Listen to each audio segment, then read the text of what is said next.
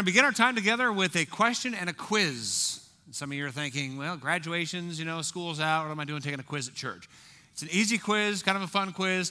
You have to be able to count to 14, though. So we're going to be able to pull that off? All right.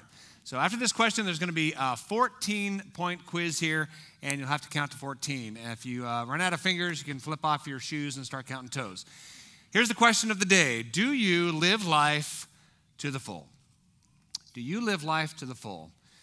It's a tough question because it might be a little subjective. It also might be different for every person. You might say, hey, I'm living my life to the full, but your life to me is my nightmare. So, there's not one constant way of living life to the full. It's pretty individualistic, kind of subjective, but this is certainly the way we want to live, right? I mean, we want to live the life we have to the full. Now, there's been a lot of studies on happiness and fulfillment, and there are 14 basic common elements that make us happy and fulfilled. So every one of these questions, you're either going to get a point or no points, right? So it's pretty simple. Maximum you can get is 14 points. Again, if you have to use your toes, go for it. You ready? Here we go. Do you make time to do the things that make you happy? If you can say, yeah, generally I make time to do the things that make me happy, you get a point. If you say, no, too busy, box all that stuff out, you get no points for you. Number 2, do you love your job? If you love your job, give yourself a point. If you don't, no points. Do you take a fair amount of risks in your life? If the answer is yep, you get a point. If it's no, no points. Do you tell people you love them every day? Doesn't have to be everybody, but just a few core people. That'd be awkward. But do you tell people you love them every day? Do you worry about the future? If the answer is yes, no points. If the answer is no, I don't really worry about the future, you get a point. Is your family life fun? If you have a good time as a family, you get a point. If your family's a drag, no points. Do you have a well-defined set of values and convictions? You kind of know where you stand in terms of values and convictions. If the answer is yes, you get a point. Do you get bummed out when people think poorly of you? Does it affect you emotionally when people think badly of you? If the answer is yes, no points. Are you generous with your time and money to help others? If the answer is yes, you get a point. Are you open to change your mind about important issues? If you are open to change your mind about important issues, you get a point. Are you jealous of other people? If the answer is yes, no points. If it's no, you get a point. Are you comfortable with change? If you are uncomfortable with change, you get 0 points. If you are more comfortable with change, you get a point. Do you forgive yourself and others quickly? Do you forgive yourself and others quickly? If yes, you get a point. Final question, do you make fun of yourself playfully? Not down on yourself, but you make fun of yourself playfully. If you answered yes, you get a point. If others make fun of you seriously, then you get a bonus point. So this is an unscientific study based on a lot of different studies that are compiled. So here's the unscientific result. If you got 11 to 14 points, you can say with some confidence you are pretty well living life to the full, and good for you. If you got 7 to 10 points, you're in the tweener zone. You probably have a ways to go in terms of living life to the full. If you got 6 or fewer points, take notes today because you need a new start in your life, and maybe that can start today. Now, in America, we are known for living unfulfilled lives. We are known globally for living unfulfilled lives, which is bizarre to the rest of the world because we have everything, right? Our country is among the most prosperous, affluent, influential country that has ever existed on the face of the earth, and yet Americans are notoriously unhappy and unfulfilled. It is so striking that there are studies all over the globe as to why Americans are so unhappy and so unfulfilled. Here are the stats. Love our stats. 70% of people either dislike their jobs or are disengaged from their jobs. It's a lot of people. That means tomorrow morning, Monday morning, 70% of us are going to say, oh, it's Monday, I got to go to work. That is such a drag. So much of our life is spent at work.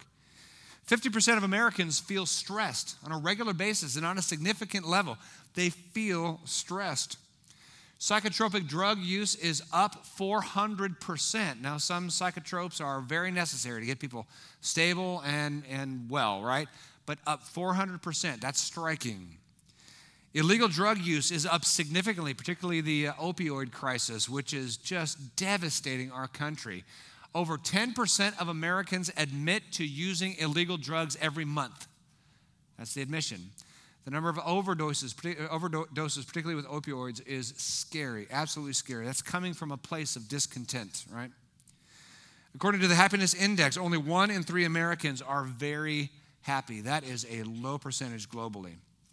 Older Americans report more happiness than younger Americans. In fact, the older you are, the happier you are. The younger you are, it's like a straight line down. Young generations who, kind of have it all, they are not happy. Why? It could be the stress that's placed on their life. They indicate a pressure with college tuition, debt coming out of college, and a lack of jobs. So they are not happy. 89% of the citizens of the world are optimistic about the future, but only 67% of Americans are optimistic about the future. So get this. America is the economic engine that makes the rest of the world optimistic, but America isn't near as optimistic as the rest of the world. Something is wrong. Something is broken with our soul, with our psyche. There's something not firing right. Because we are busy and we are hustling and we are doing stuff, and Americans are changing the world quite literally, yet we are so unhappy and so unfulfilled. Something is broken there. Ravi Shankar, he is of Indian descent, and he studies American unhappiness, and here's what he says. When people are fed up with their routine, and that's what he basically has judged Americans as, just fed up with our routine, and life seems to have no aim or meaning, then people get unhappy despite having so many physical comforts. We are oozing physical comforts, right? Our poor ooze physical comforts compared to the rest of the world. Yet we are so discontent with our routines. Maybe we're just getting into these ruts and we realize those ruts have no real significance. And as we gain in economy or lifestyle, we are not gaining in a sense of happiness or meaning or fulfillment.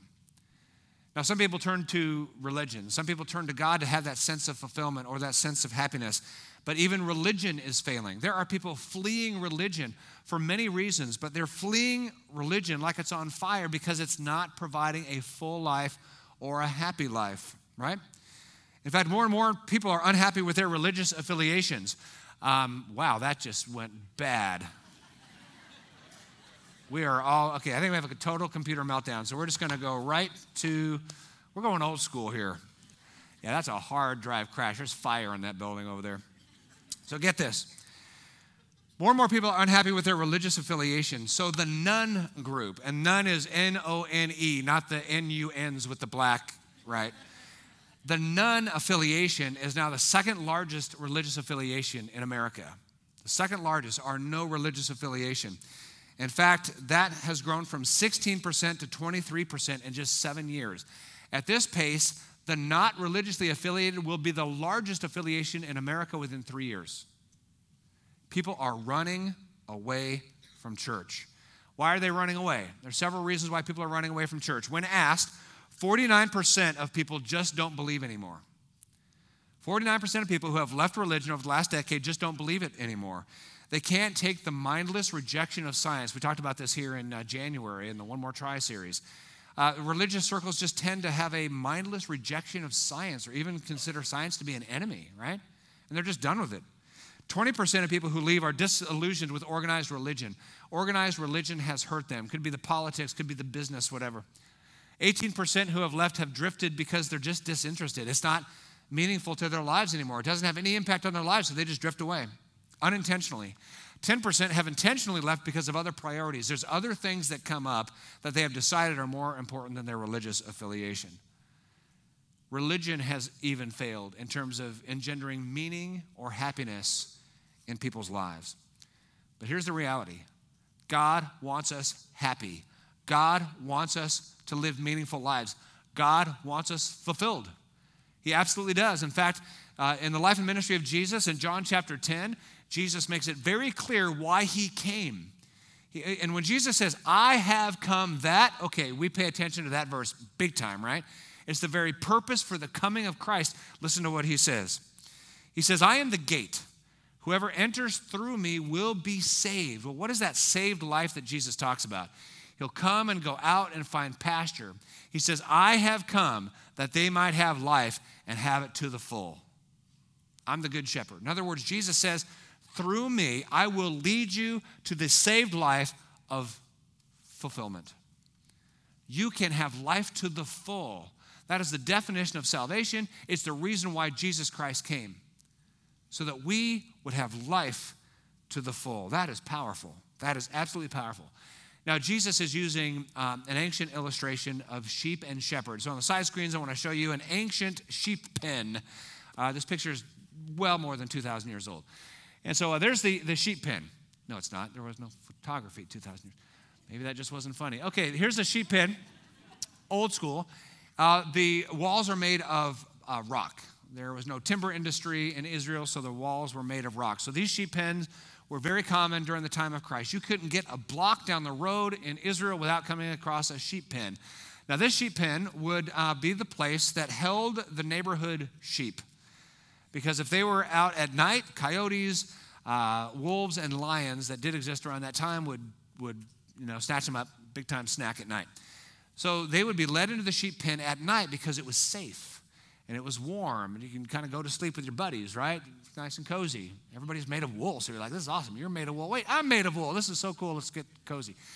So that's what would I don't know where that came from. That's what would happen at night. Now, during the daytime, they were supposed to be led out to find, pasture and to enjoy freedom. But Jesus says, the people that I'm seeing are locked up all the time. They're never let out.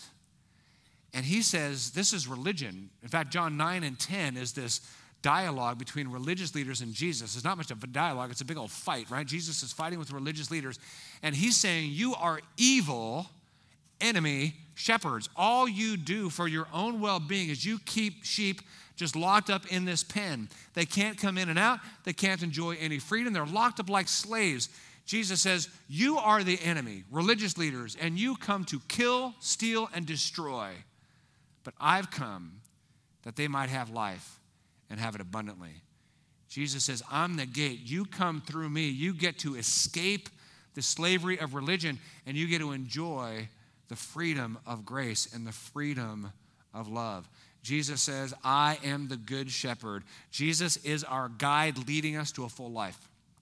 He's our guide leading us to a full life. Now, some of you who might be new today, you're thinking to yourself, well, how can somebody who lived 2,000 years ago lead me to a full life? Right? That seems kind of silly. Well, I want you to understand some things about the life of Christ and the freedom that Jesus offers. First of all, we need to understand that in 100 AD, so this is about 100 years after the life of Christ, about 100 AD, there was one believer for every 360 unbelievers. Now there's one believer for every 4 unbelievers on the earth. Did you get that? The life and ministry of Jesus Christ is radically growing, radically growing. Today, 25,000 people will come to faith in Jesus Christ. New followers of Jesus Christ, 25,000 every single day. The world's population is growing at 2%. The population of Christ followers is growing at 7%. There is an incredible movement of the grace of God through Christ that's happening all over this world. And so, yes, this man who lived 2,000 years ago is still our shepherd today, leading the entire world to the full life that Jesus came to freely give us all. So why is that? We can applaud that. So why is that? Why is it that this man who lived 2,000 years ago is still leading billions to this full life that he offered us 2,000 years ago? Well, I believe it's because Jesus kept it very simple. You need to know this. Jesus did not come to start a new religion. He did not come to start a new religion. Jesus didn't come with new systems of doctrines and commands and religious ceremonies and religious services. He didn't bring any of that. He just revealed a truth that had been long hidden. And that truth is what gives us this full life that Jesus offers. Believing and receiving that truth, the simple truth that Jesus came to reveal, is the full life that Jesus offers. And it's an eternal life that Jesus offers.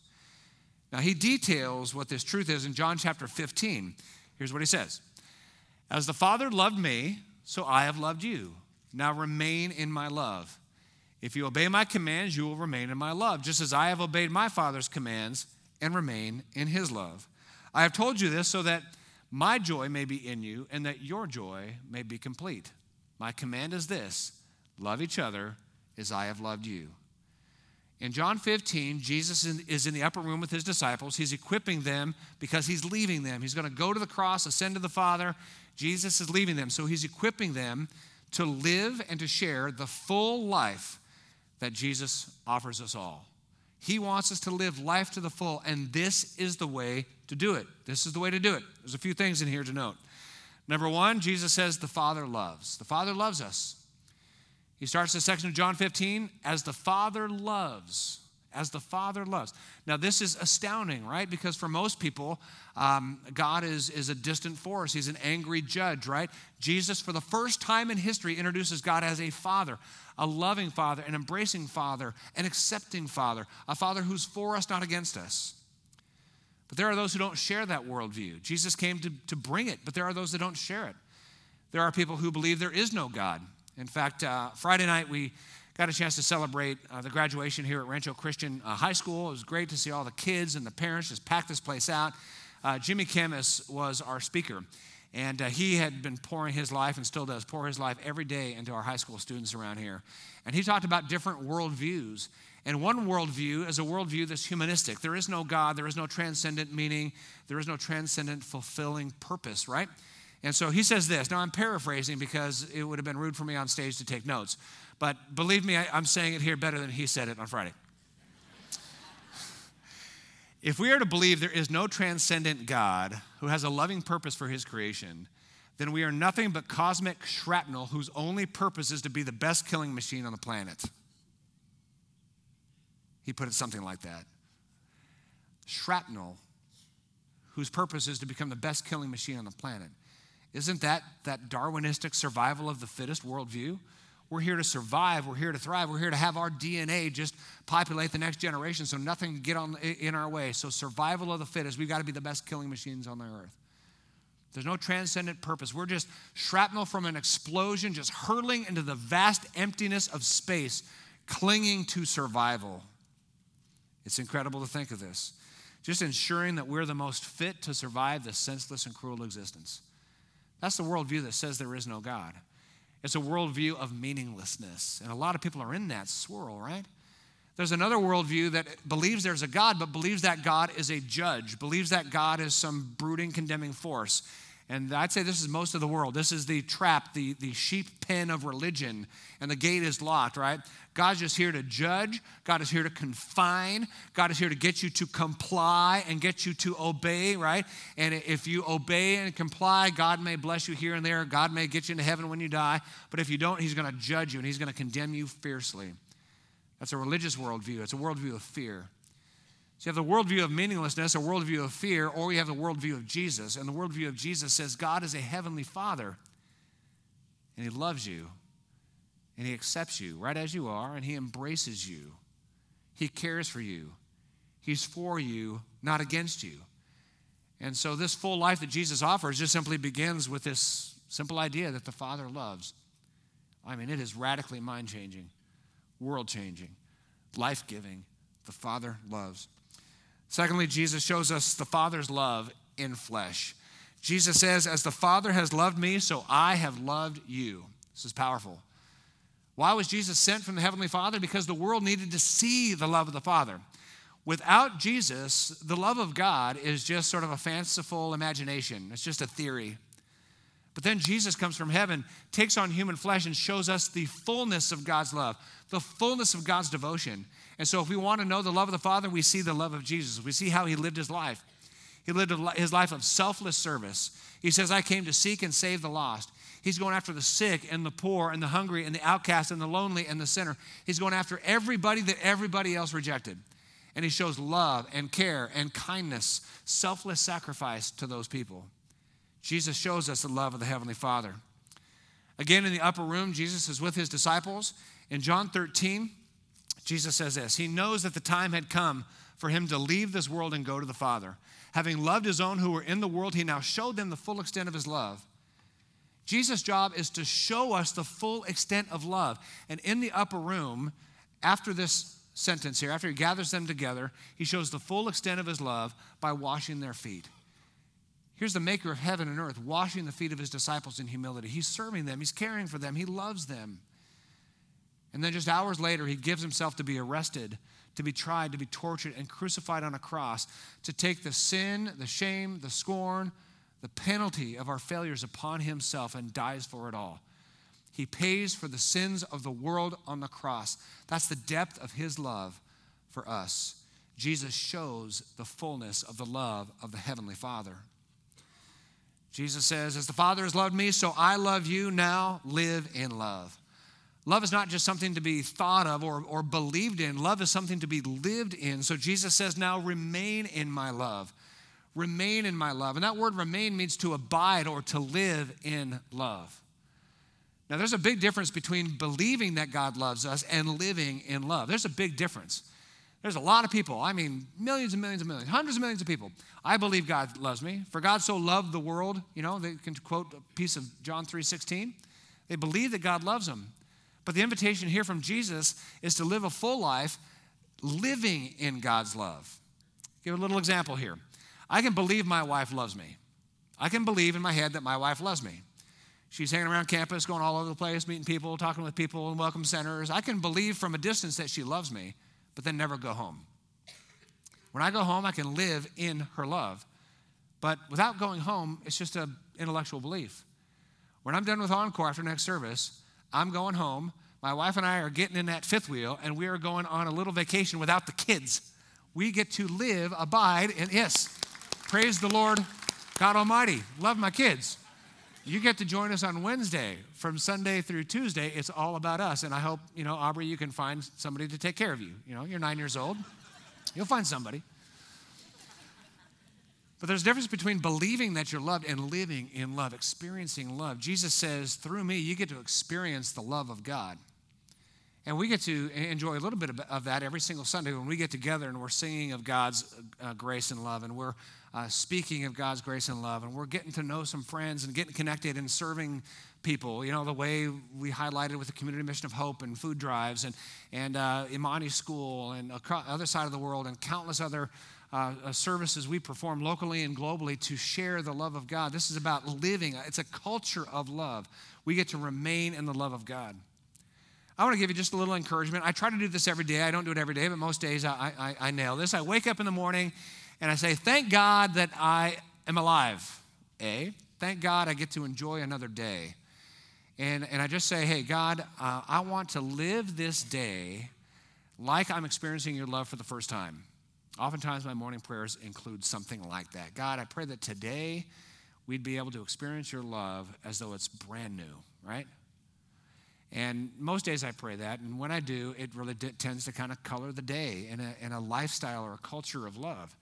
I just want to encourage you to do that. It's a 5-second prayer. It's not that big a deal, but it sets your day very, very solidly to abide, to live in the love of God. And then finally, Jesus wants us to enjoy a life of love. To enjoy a life of love. Not just living in love, but living out God's love. Jesus closes John 15, this section, by saying this, I have told you this so that my joy may be in you and that your joy may be complete. My command is this, love each other as I have loved you. Jesus wants us to not just believe in the love of the Father, seen through Jesus Christ. He wants us to live in the love of the Father, experienced through Jesus Christ, but then to live it out. To live it out, to live a lifestyle of love. To not only be loved, but to love. This is an incredible invitation, and this is the only way we will truly enjoy the full life that Jesus offers us. You run across somebody who's grumpy, I guarantee you they're not actively, overtly seeking to love other people. They're more interested in being loved and having others meet their expectations. And so they're grumpy because nobody's going to meet your expectations, right? We're looking at a lens through selfish terms. If you want to really live, you want to really thrive, you want to get over kind of that hump of negativity or grumpiness or solemnness, you want to really live a full life, then live in the love of God and live out the love of God. Spend your life serving, caring for other people. It is very hard to be grumpy when you are making other people's day, when you are serving other people, when you're kind to other people, when you are selflessly giving generously of your time and treasures, when you are making a difference in this world. It's really hard to be grumpy because God is using you to shine his love to this world that needs it so much. Let's live a life of love, enjoying God and the life he gave us. Enjoying God and the life he gave us. I'm kind of a news junkie.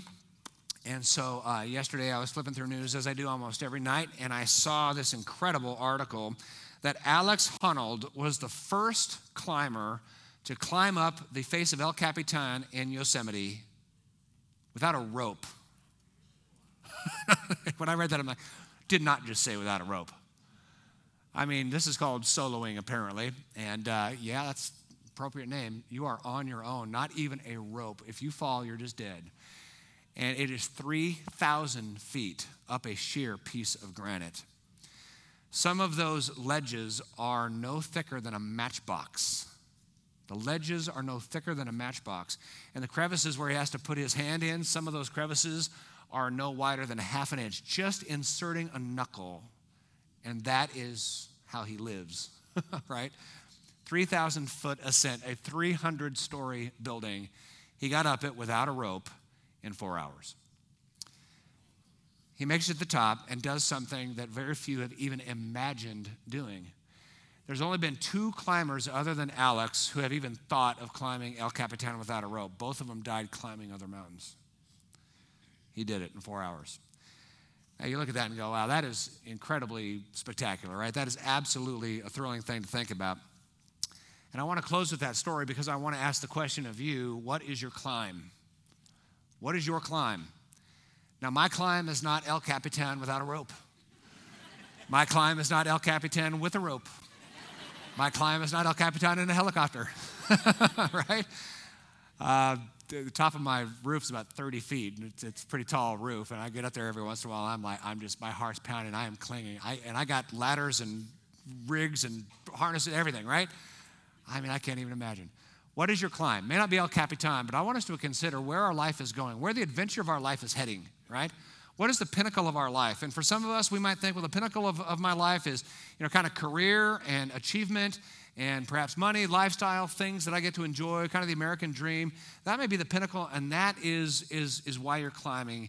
And I want to guarantee you that somewhere up that climb, you're going to realize I am burning a lot of time. I'm burning a lot of energy, and I think I'm on the wrong mountain. It's not very fulfilling. I want us to consider that the pinnacle of the climb of our life is a life of love. It's a life of abiding in the love of Christ, proved in Christ as he gave his life for us to forgive us and to rise again from the dead, to give us eternal life. And he gives us the invitation to live in his love and now live a life of love. That's the pinnacle of our life. So I want you to consider the climb that you're on and the pinnacle of the hill of your life.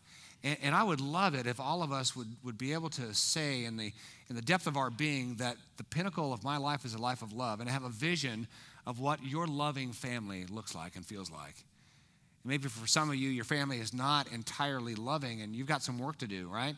And the ascent of your life is to work out a family life of unconditional love so that you can love each other the way Jesus Christ loves you. That's a fulfilling life.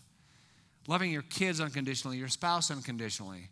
Have a vision of a life of love in your workplace. I mean, be kind and gracious at work. To be a person who's looking out for people who are struggling and help them. If somebody has a need in your workplace, try to fill that need. Be a person of love at work, have a vision for that. A person of love in your neighborhood, have a vision for that. A person of love in your church. I mean, we're a grace-based community. This is not some religious thing. It's a grace-based community that has received what Jesus Christ revealed, that God is a loving Heavenly Father, proven by the life, death, and resurrection of Christ. He calls us to live this saved life, a fulfilled life of love now and forever. Receiving that love and sharing that love. Have a vision for that in your church and through your church. And it could just start with, hey, pick up a bag and fill it with food and bring it back, right? That's a wonderful act of love. Maybe take 6 bags, do a little food drive in your neighborhood, bring 6 bags back with you next week. Maybe it's going to the Imani Open House and just kind of discovering what's going on in Kenya with kids, orphan kids that would not have a future if it wasn't for that school. Just show up, take a listen, right? Next Sunday, right here, 12:30, right after church, just cruise. See what's going on over there. Get involved, perhaps. Live a life of love. Let that be where your life's ascent is taking you to. A life of enjoying and living out God's unconditional love for you. We're going to close in prayer, and as we do, I would just want to close in a simple prayer of faith. Maybe for some of you, you've just been in that religious pen, and you need to be free, and you can be free through Christ, enjoying God and the life he gave you, having your life being a scent of love. Let's pray. Our God and Father, we thank you for your deep love for us. Thank you that through Jesus Christ, we see the fullness of your love. As he gave his life to serve other people, as he gave his life even on a cross, bearing the suffering and the sin of the world upon himself, dying to it, dying for it so that it's forgiven. We are forgiven in Jesus Christ, and he rose again from the dead. It is love that rose him from the dead, conquering sin, conquering religion, conquering fear, conquering death itself, so that we can live that saved life that Jesus came to deliver freely to us. A life that is lived to the full, the fullness of life now and forever. We receive that through Christ and Christ alone. And now, God, I pray that the ascent of our life would be one to live in and live out the love that you have for us, to be kind, to be selfless, to be loving, to look out for the needs of others, to put ourselves second, and to live a life a little bit like the life of Christ, giving of ourselves so that others would thrive, to live for your glory and the benefit of the world around us. In Christ's name we pray, amen.